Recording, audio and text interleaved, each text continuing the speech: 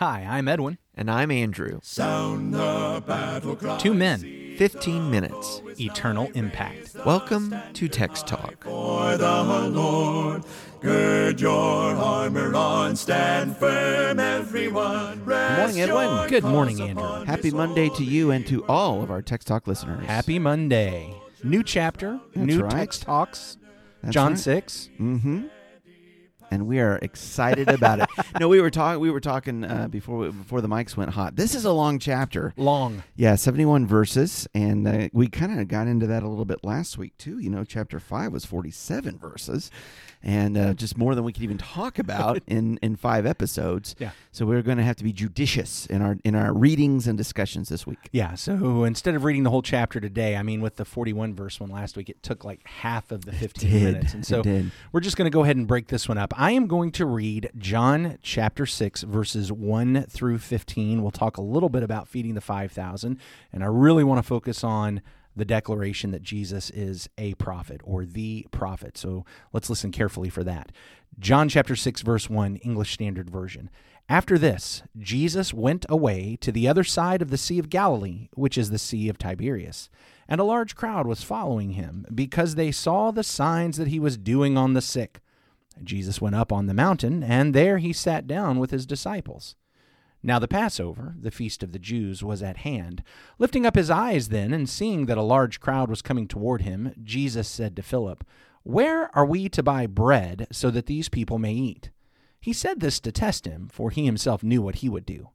Philip answered him, 200 denarii worth of bread would not be enough for each of them to get a little. One of his disciples, Andrew, Simon Peter's brother, said to him, "There is a boy here who has 5 barley loaves and 2 fish, but what are they for so many?" Jesus said, "Have the people sit down." Now there was much grass in the place, so the men sat down, about 5,000 in number. Jesus then took the loaves, and when he had given thanks, he distributed them to those who were seated, so also the fish, as much as they wanted. And when they had eaten their fill, he told his disciples, "Gather up the leftover fragments, that nothing may be lost." So they gathered them up and filled 12 baskets with fragments from the 5 barley loaves left by those who had eaten. When the people saw the sign that he had done, they said, "This is indeed the prophet who is to come into the world." Perceiving then that they were about to come and take him by force to make him king, Jesus withdrew again to the mountain by himself. Wow, how confusing. The people wanted to make him a king, and he left. Yeah, apparently their notion of king was not the same as his notion of king. Apparently not. Their notion of what the prophet and the Christ were going to do when he got there was different than what the actual notion of the prophet and the Christ was when he got there. We see this amazing account of a miracle, and this is one that's in all of the Gospels, the feeding of the 5,000, very significant miracle in the ministry of Christ. And we see how the people respond to it. I mean, he is on the zenith of popularity right now. Sold, man. You should be our king. So let me tell you what this is not about. This is not a lesson about sharing. Okay. And here's why I point that out. 2 things. One, those who are skeptics, when the historical Jesus crowd, the Jesus seminar crowd get a hold of this, of course, they have an a priori idea that there are just no miracles by anyone ever. And so when they come to this, they're like, okay, this is not a miracle. So what happened? Oh, there was this nice little young boy who, of all the thousands of people there, he's the only one willing to share. But once he pulls out his lunch and says, okay, I'll go ahead and share, then everybody else started pulling out their lunches. And lo and behold, when everybody started pulling out their lunches, they had so much they could have 12 baskets left over. And boy, what a great lesson we learn about when we share, we'll all have enough. So the people were faking and hiding their food in this construction. Yes. And the apostles weren't even aware of that when they tell Jesus, we don't have enough money to buy bread for all these people. And that does not fit the story. And I will just point out here in John, so this is verse 13. So they gathered them up and filled 12 baskets with fragments from the 5 barley loaves left by those who had eaten. The story as told in John lets us know clearly this is not an issue of 5 barley loaves produced thousands of barley loaves because of people sharing. No, they had 5 barley loaves. And when it was all said and done, they had 12 baskets of fragments from those 5 loaves. And so that rendition is just denying what the Scripture says. Yeah. And we need to understand that. So here's the second reason I bring that up, is just to be honest with you.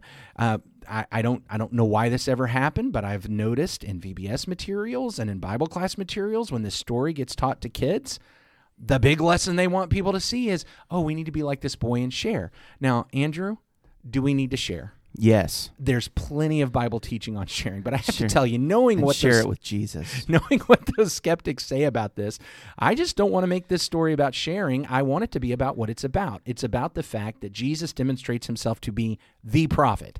Jesus demonstrates himself to be the Christ and the Messiah. So let's teach our lessons about sharing, but man, let's do that from the passages that are really about sharing. And from this one, let's point out that Jesus was able to take 5 barley loaves, 2 fish, feed thousands upon thousands of people.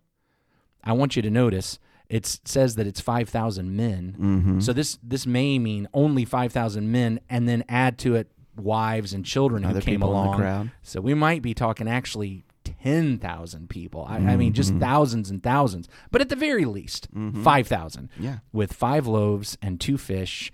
And that's Jesus. That's our Savior. That's our King. So the people's response was, this is truly the prophet who is to come into the world. And something that we've been highlighting in our reading through John this time is this back and forth discussion of the prophet. Yes. There is an expectation among the people of this time that the prophet would appear, a messianic expectation, and that goes back to a prophecy of Moses back in Deuteronomy chapter 18, that there would come a prophet, one like him, even one greater than Moses, that everyone needs to hear. But at the same time, there's always the danger of false prophets and people leading them astray. And here they are saying, truly the prophet who's to come into the world. That's the question. Which prophet is Jesus? Is he the Deuteronomy 13 false testing prophet who has signs and wonders but is teaching people to go after another god and therefore is leading people astray and needs to be executed? Or is he that Deuteronomy 18 prophet you just brought up, the one who has signs like Moses? And you get to Deuteronomy 34, and what's said there is, essentially, I'm paraphrasing what the point was. Yeah, sure, there are prophets that have come after Moses, Joshua, Samuel, all of these people, but there's nobody who's done stuff like Moses. Yeah. And what John is showing us is, well, here's a guy that does stuff like Moses, and what we have here is Jesus giving food, performing a multiplying miracle, able to take care of folks who, by the way, are out in a desert place, feeding them out in a wilderness, if you will. What is this? This is Jesus demonstrating himself to be the new Moses. And he follows this line of biblical prophets. I think that's one of the interesting connections to my mind is some of the miracles that Jesus gives are completely unique. We'll talk about one of those in this chapter about the walking on water. But this particular one follows a line of a kind of a miracle that true prophets have done. Multiplying food. Yes. Feeding the hungry. Now, he takes it to a whole other level, but if I'm considering, well, what kind of prophet is this? He is doing the signs of the true prophets. He's walking in this same lane. I appreciate you bringing it up as being a line of prophets and a line of miracles and a theme, because it's not just Moses with the manna in the wilderness. Yeah. In 1 Kings chapter 17. Oh, wait, slow down there. What do you mean manna in the wilderness? Okay, it's not just Moses who, when the Israelites get out into the wilderness and they don't have food and they pray about that, they complain about it. They complain.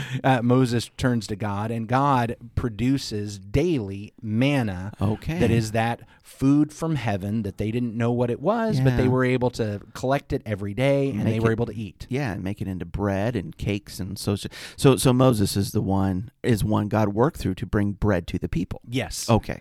Then we find Elijah in 1 Kings chapter 17 with the widow of Zarephath. God had sent a famine upon Israel because of their idolatry, but Elijah goes and God tells Elijah to go to this widow's house and finds out that she doesn't have very much, and he says, look, just go ahead and feed me and watch what happens. And so she does, and then for the entire time of the famine, her flour and oil never run out.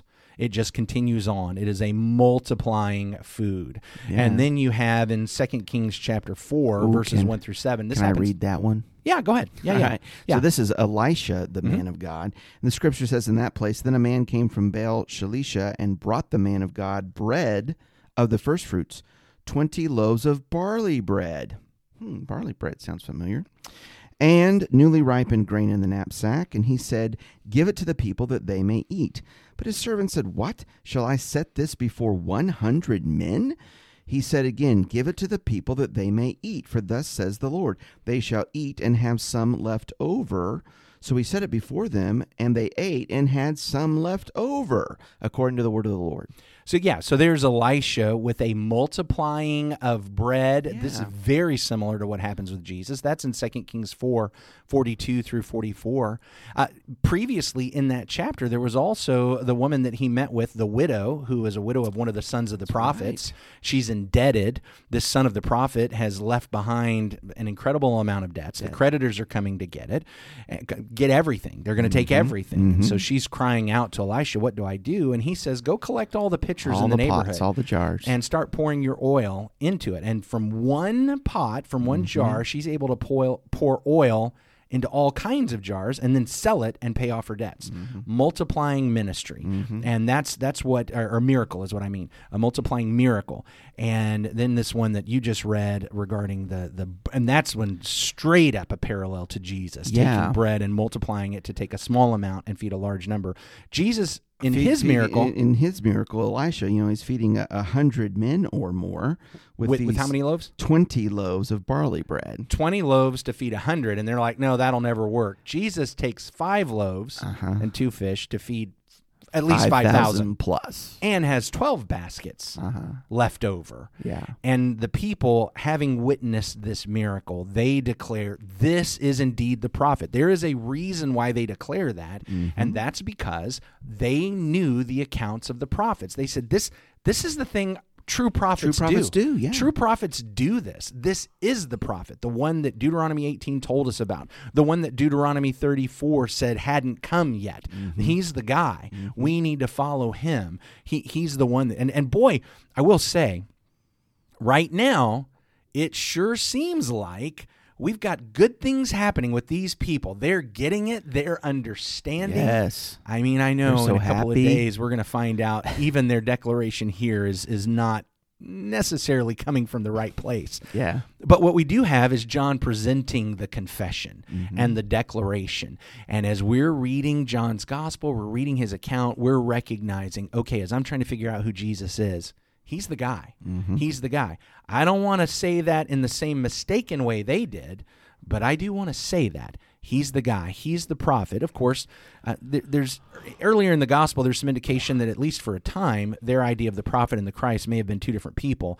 But as we're going through John, we're seeing that, no, those are actually the same person. Jesus is the Christ. He is the prophet. The one fella is all of that rolled up into one. It's going to merge into a prophet, priest, and a king. Hey, just real quick, he did not want to be an earthly king over those people at that time. But you know what's wonderful about the gospel? He wants to be your king. He does. He wants to be my king. Yes. And he's inviting people to come and make him the king over their life. Yes. If they will humbly submit to his gospel, confess that he is the Lord, and be baptized for the forgiveness of their sins. Yes. The prophet, the priest, the king, the Christ, he'll save you, and he'll be the Lord of your life. He'll be your king. And we'd love to help you with that. If we can in any way, please reach out to us. You can send us an email, texttalk@christiansmeethere.org, or reach out to us on the Facebook discussion group for Text Talk. We really, really would like to help everyone to be subjects of the one true and living King, the Lord Jesus Christ. Yes, yes.